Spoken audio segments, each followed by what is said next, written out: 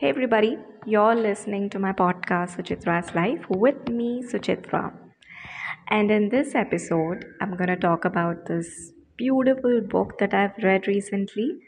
It's called A Man Called Ovi, written by Frederick Backman. A bit about Frederick. So, Frederick Backman is a Swedish blogger and a columnist. He is the author of work of nonfiction called Things My Son Needs to Know About Life. And A Man Called Ovi is his first novel.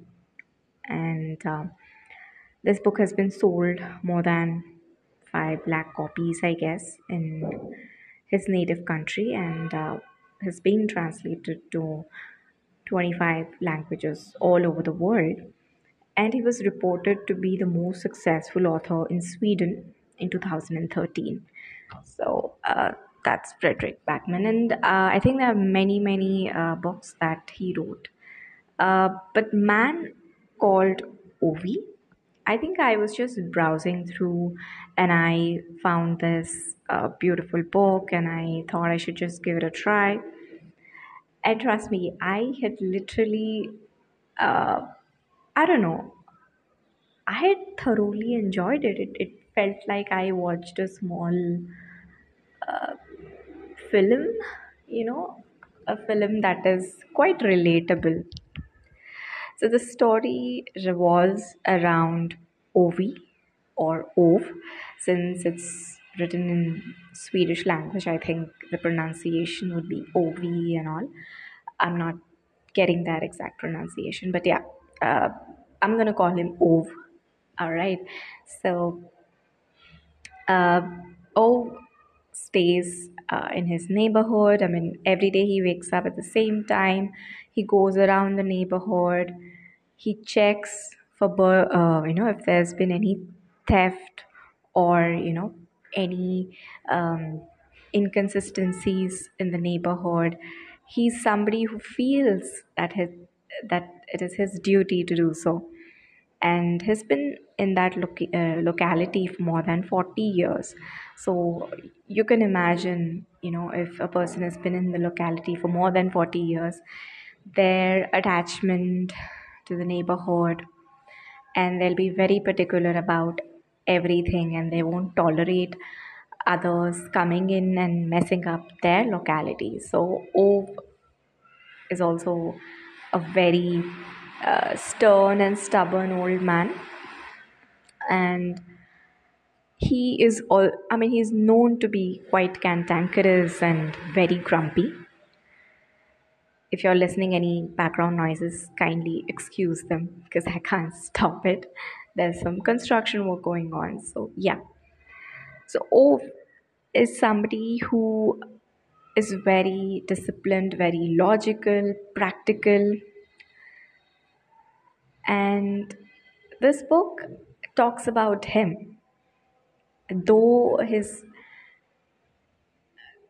exterior is very rough, and it gives off this vibe that is a tough man, but as and when the story progresses, we see that he is a soft hearted person. Well, he doesn't make it that apparent by any means, but that is something people around him discover about him, that he is a soft hearted man. So Ove has lost his parents. He lost the house which his father built, and then he realizes that he can't really trust people that easily, because there was one a person who came into his locality, gained his trust, and said that he's an insurance dealer, and he told him that he'll be selling him an insurance policy, and Ove gives him money, and then he realizes that the person was never a part of any insurance company. So that was like a betrayal, a betrayal that Ove can't really forget.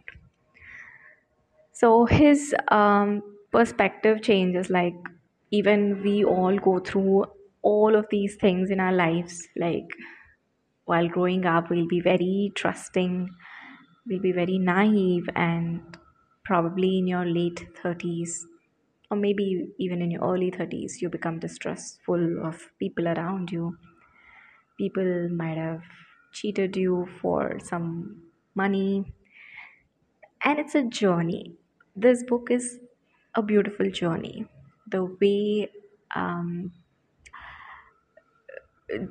he doesn't let people in his life easily, and he also doesn't admit that he do he does look forward for any sort of friendship or companionship. He doesn't really make it apparent, and of course he falls in love with his beautiful wife Sonja, and they will also face some hurdles. They've been on their own journey of sorts, and one fine day he loses his wife as well, and that hits him really hard.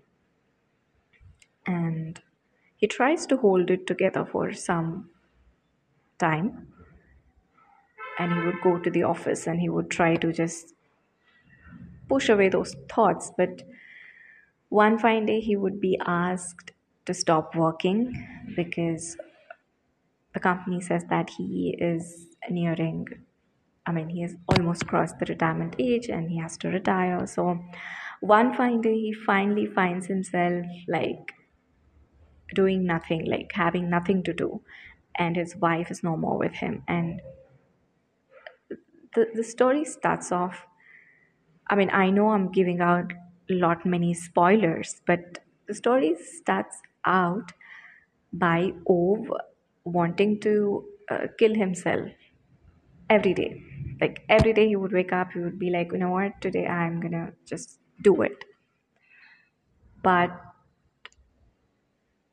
there'll be some beautiful incidences that keep stopping him from killing himself. And those instances, um, they become so, what do I say, so destined that at one point of time, O wakes up and he doesn't want to kill himself. That's how beautiful these incidents add up to. I think by looking at O's life, we could also see ourselves in it somewhere, at least a part of his life. I think we would be able to relate to that. And I think it's it's it's a story of a very practical, logical, and a shy man who eventually learns to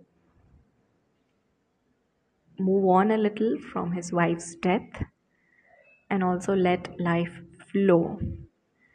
Oh, yeah, and of course he also befriends a cat, which is again a very interesting um, thing that had happened with Ove. Though he says he doesn't like the cat and all, he ends up looking for it. He ends up getting worried about its safety.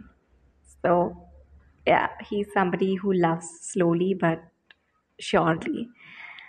So, yeah, this book is about Ove, and it's a fun read, to be very honest. Like, whenever I was reading those instances wherein he tried to kill himself and then he couldn't, those were really hilarious, and I want you all to read it, probably ponder over it a little. I think it's a man's life in a nutshell, and it's as thrilling as any web series you would ever watch. Until next time, take care.